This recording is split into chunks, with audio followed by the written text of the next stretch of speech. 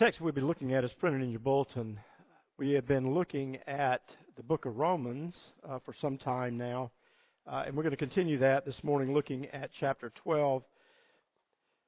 It was a Christmas party, and Christmas bonuses, or bonuses for the year, were being handed out.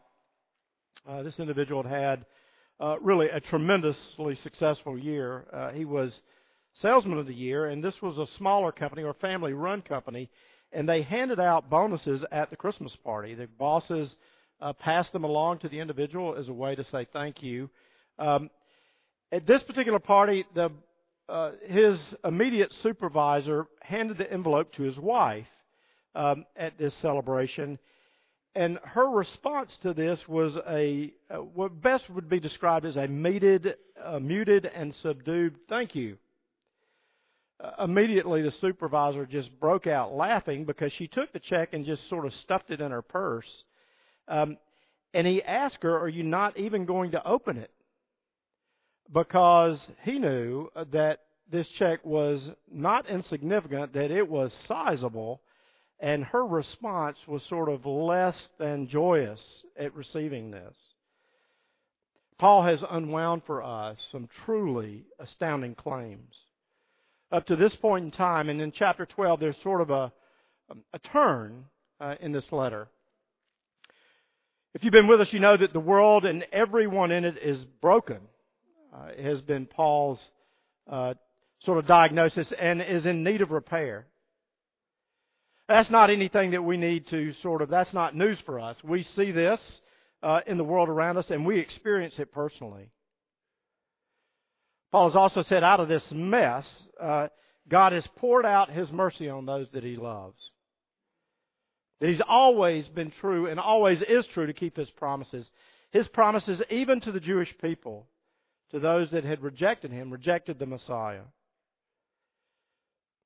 Now, up until this point in time, Paul spent a great deal of the letter sort of espousing all of these sort of views and enrolling them all. And then the question becomes, what difference should this make, or what difference does it make? How should we respond to all of this? A muted thank you, just sort of a subdued response, or something else? Look with me as we read from Romans chapter 12, verses 1 through 8. Therefore, I urge you, brothers and sisters, in view of God's mercy, to offer your bodies as a living sacrifice, holy and pleasing to God. This is your true and proper worship. Do not conform to the pattern of this world, but be transformed by the renewing of your mind. Then you will be able to test and approve what God's will is, His good, pleasing, and perfect will. For by the grace given me, I say to each one of you, do not think of yourself more highly than you ought, but rather think of yourself with sober judgment in accordance with the faith God has distributed to each of you. For just as each of us has one body with many members, and these members do not all have the same function, so in Christ we, though many, form one body, and each member belongs to all the others. We all have different gifts, according to the grace given to each of us. If your gift is prophesying, then prophesy in accordance with your faith. If it is serving, then serve. If it is teaching, then teach. If it is encouragement, or if it is to encourage, then give encouragement. If it is giving, then give generously. If it is to lead, do it diligently. If it is to show mercy, do it cheerfully. Let's pray together. Father, we ask now that you'd be with us as we just question what our response to you should be. How should we respond to your love and mercy? We pray that you would be with us this morning. In the name of Jesus we pray. Amen. In an issue of GQ magazine, there were two quotes that really put two starkly different worldviews sort of in display. The first quote was by Matthew McConaughey, and he was named Man of the Year that this particular issue came out. He argues this, that I'm a fan of the word selfish. Selfish is the way he described it. When I say I've gotten a lot more selfish, I mean I'm less concerned about what other people think of me. He goes on in this article to say selfishness has gotten a bad rap. And at the very end of the article, he basically says, you should do for you. Well, that's one view. George Saunders, in the exact same issue, was labeled Coach of the Year, and this is what he said.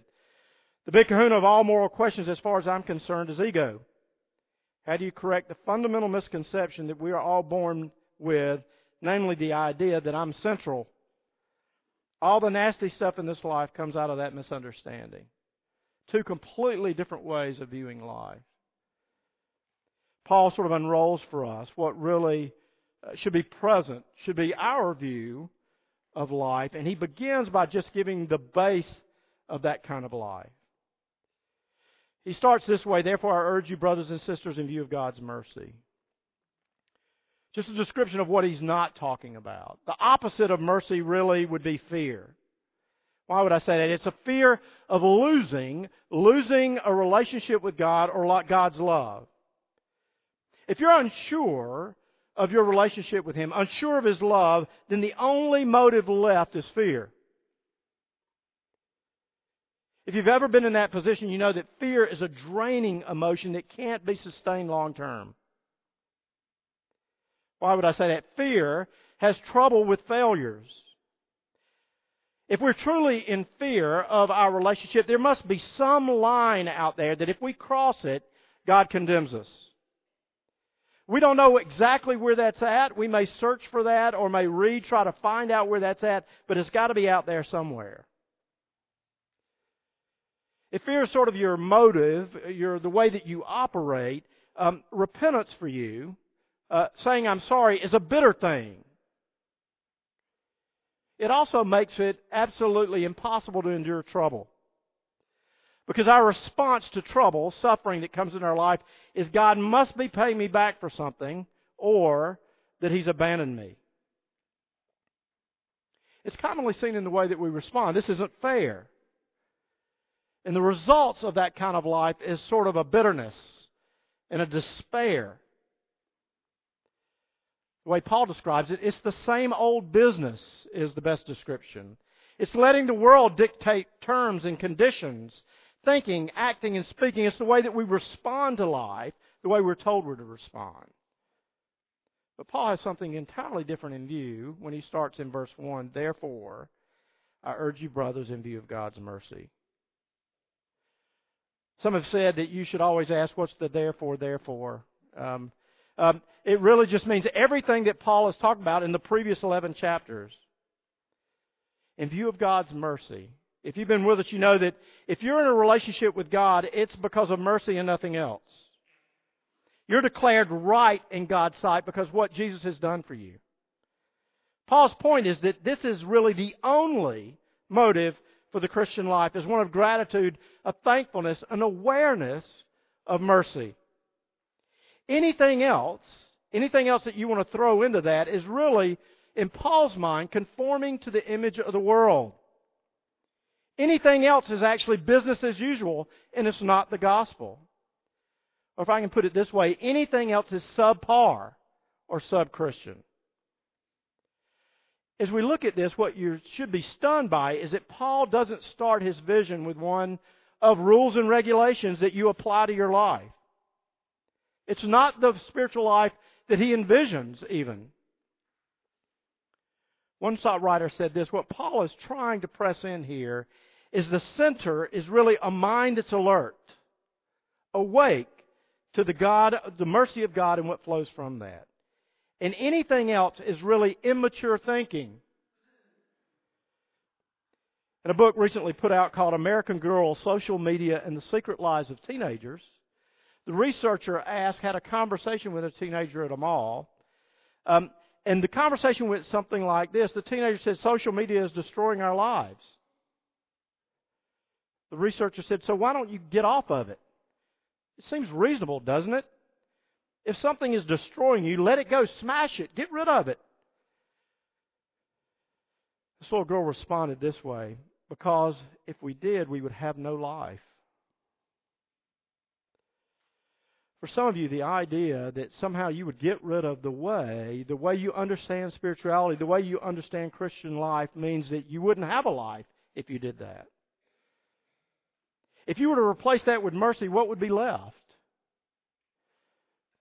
If there's a lack of passion, if you're a Christian this morning, a lack of interest, what that means is not that you need to try harder. It means that you've forgotten mercy. Specific acts that God has done in order to bring you back. Look at the cross is what Paul would say. Think about it. Meditate on it until there's actually a spark. We have to, Paul's point is, get our minds around this. The only thing that will do us any good, that will have any impact on the way that we live, and actually the way that we relate to one another and those around us. Being loved unconditionally by your Creator changes you more than any family membership or civic background. It changes you more than your parents, than the way that you were brought up in your culture. Paul says that this is the base out of which you operate. But he also mentions the place in verses 1 and 4. I urge you, brothers and sisters, in view of God's mercy, to offer your bodies as a living sacrifice, holy and pleasing to God.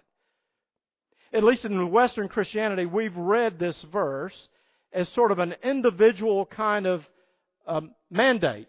On me as an individual Christian, but that's actually not what Paul says at all. It's not talking about you personally, if I can put it that way.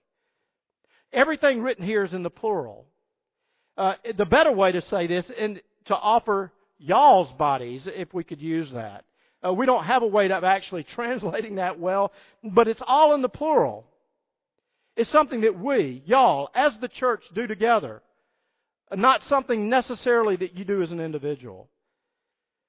And then Paul unrolls this, and really, what is really nothing less than shocking is the language that he uses. I urge you to offer your bodies as a sacrifice. The terms are really abrupt, and it is startling. He uses temple terminology. The idea is a worshiper coming into a temple, making an offering, and it's not a sin offering, because Jesus did that, but there were other kinds that worshipers were supposed to give in the temple. There was a whole burnt offering. It was without defect. It was expensive, and it was completely consumed in worship. It showed complete devotion, consecration to God. The point is, the Christian life begins not with rules, but instead gladly, joyfully giving yourself to God, whose mercy has come all the way to meet you in your brokenness, in your death, in the things that drive you absolutely crazy in your life. This living, Paul describes, as really being completely at God's disposal, where there are no limits, willing to follow Him in any area of life, and willing, as a consequence of that, willing to thank Him for anything that He actually sends into my life. Paul describes this as a constant thing, not as something that's done. It's a continual renewing of where I'm at and what's going on. And he says, I also urge you to offer your bodies. This isn't purely inward, by the way. If Paul doesn't drive the point home clearly, it's not abstract, but instead it's physical. It's practical is the way he describes it. What we know is, at least in the Scriptures, the mind and the body are closely connected. They form a coherent whole. They can't be divided one from another. Paul says that really this is what worship is all about. It's not strictly spiritual, but instead it's something more than that. The way this term is translated, at least in this translation, is that this is your spiritual act of worship. Well, actually, that's not what Paul says. He says it's rational. Why would he say that? Because if you know anything about God's mercy, giving yourself is actually the only rational thing to do. It makes sense based on everything else that he said in the preceding 11 chapters. We often hear somebody respond, well, I'm not very religious, but I'm a good person, and that's what's most important. But is that really true? I want you just to imagine a woman, a poor widow with an only son. She teaches him, brings him up how she wants him to live, to always tell the truth, to work hard and help the poor. She makes almost no money, or very little. But with her meager savings and working herself to the bone, she's actually put him through college. I want you just to imagine that he graduates, and he hardly ever speaks to her again. Occasionally, He sends a Christmas card, but he doesn't really visit her. He won't answer her phone calls. He won't answer her letters. He doesn't respond to any texts that she might send. He really just doesn't speak to her. But he lives like she taught him to live, honestly, industriously, and charitably. Now, honestly, would you say that that was acceptable? No one would agree that that would be acceptable. Wouldn't you say that he was living a good life, but neglecting the relationship with the one he owed everything to? He wasn't doing anything commendable. Paul's pointing in the same way God created us and we owe Him everything. It's not enough to live a good life. This is an overwhelming sort of debt that has to be paid. It's the only logical, reasonable, rational response. This morning, if you're holding something back, or if there's an area of your life that you're thinking, no, I will not actually let God have any say-so in that, then you're not thinking logically. But even more importantly, what kind of response would you actually expect out of everything that He said up to chapter 12? And then in the position He gives us in verses 3 through 8. For by the grace God has given me, I say to every one of you, do not think of yourself more highly than you ought. I'll just tell you what Paul is not saying here is that you should think terrible thoughts about yourself.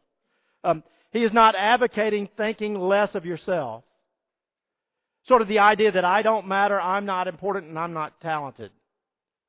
This is exactly the opposite, actually, of what Paul is saying. What he's urging us to is a right view of ourselves. It's not to think more highly of yourself or to think lower of yourself. It's to think of yourself less would be a better way to describe it. One writer said this: the problem is not a low self-esteem, but self-centeredness and egocentry. It's an inflated view of who we are. Most world religions actually identify this as the source of humanity's worst problems. Why would I say that? We exaggerate our wisdom, our serenity, our power. We exaggerate pretty much everything about our lives. Paul says that we should think soberly. By the way, the opposite of that would be to think drunkenly. It's an accurate description of who we are. How do we come about this? Well, it comes actually from the verses earlier. It requires community to actually have this kind of sober reality or sober check on who we are. The good news is what Paul is not saying is a sameness. And that's seen in verse 6. We have different gifts according to the grace given to each of us. If your gift is prophesying, then prophesy in accordance with faith. There should be incredible thankfulness that I don't have to be like you, and you do not have to be like me. That should give you great courage. There's a book that came out called Boys in the Boat that tell the story of 9 underdog working-class boys in Washington that upset all the elite rowers of the Ivy League and that went on to defeat Adolf Hitler's rowers to win the gold in the 1936 Olympics. Their entire strategy depended on teamwork. One of the descriptions was this: there's a thing that happens in rowing that's hard to achieve and harder to define. It's called a swing. It only happens when all 8 oarsmen are rowing in perfect unison, that no single action is out of step or out of sync with all the others. 16 arms must begin to pull. 16 knees must begin to fold and unfold. 8 bodies must begin to coast-slide forward and backward. 8 backs must bend and straighten all at once. Each minute is action. Each subtle turning of the wrist must be mirrored exactly by each oarsman from one end of the boat to the other. Only then will the boat continue to run unchecked, fluid, graceful between the pours. Only then will everyone begin to feel that they're part of the boat, each one of them moving, but the boat moving in unison. One of the oarsmen said this: only then will pain give way to exaltation. They described it this way: rowing becomes a kind of perfect language. Poetry is what a swing feels like.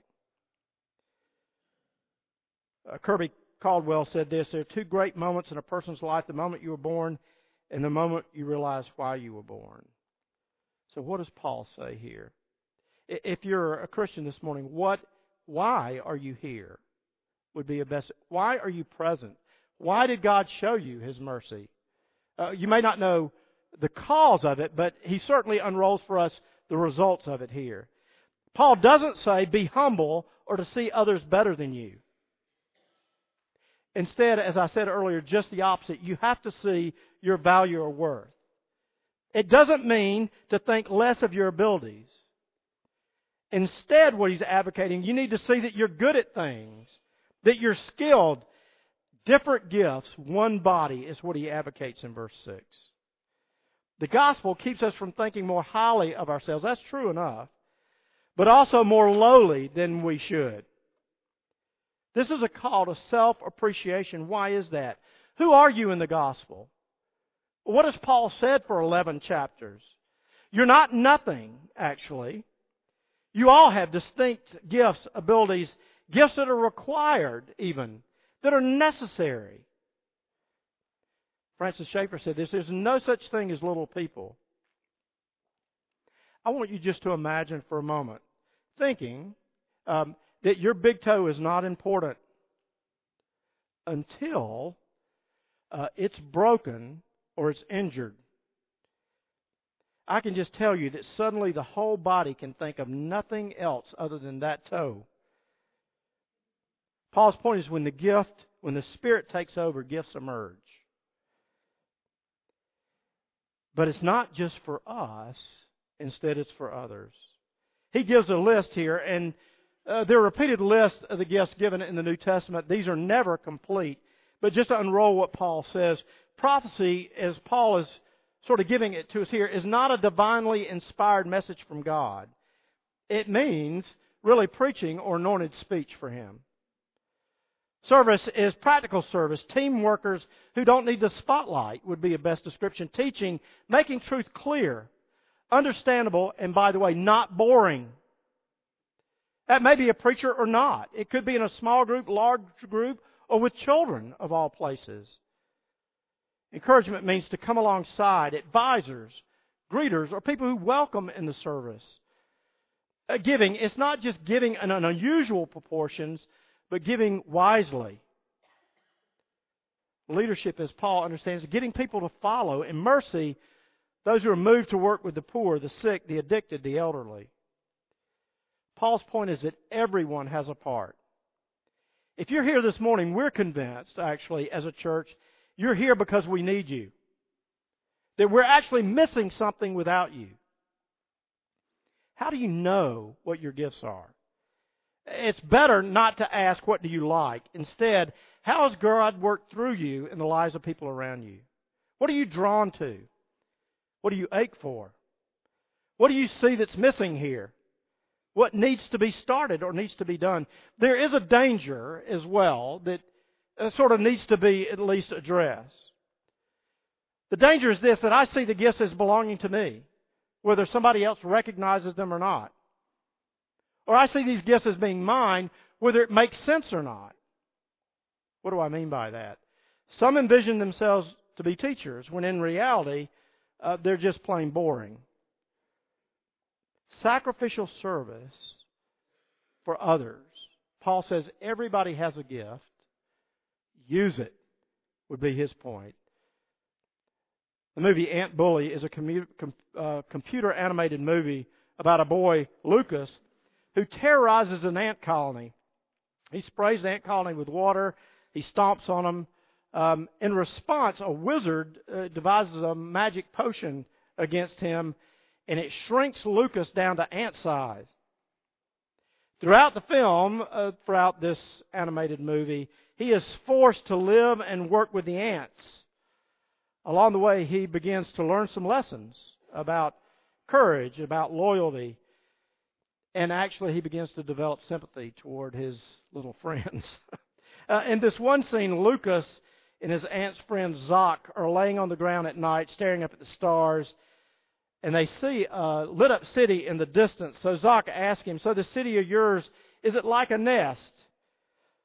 Lucas's response, well, yeah, kind of. And the humans that live there are brothers working together for the greatness of their colony. Well, not exactly. It's more like, every man for himself. Zach says, that's so primitive. How does anything get done? Some people work together. Some, why not all? I suppose it's because of their differences. But it's the differences that make a colony strong. Foragers, scouts, drones, nurses, regurgitators, all are different, but a central part of the work. This is where we ants draw our strength. It's where the church draws its strength. It's where the gospel is seen and experienced. Let's pray together.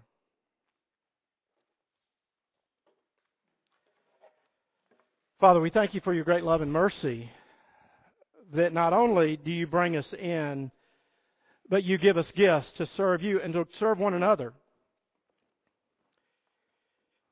There is no such thing as an observer in the kingdom. There is no such thing as an observer in your church and among your people. May that be true of us this morning. We all have a piece, a part to play, so that your gospel would go forward, so that this world would be renewed. Help us to see that, to know that, to experience that this morning. In the name of Jesus we pray. Amen.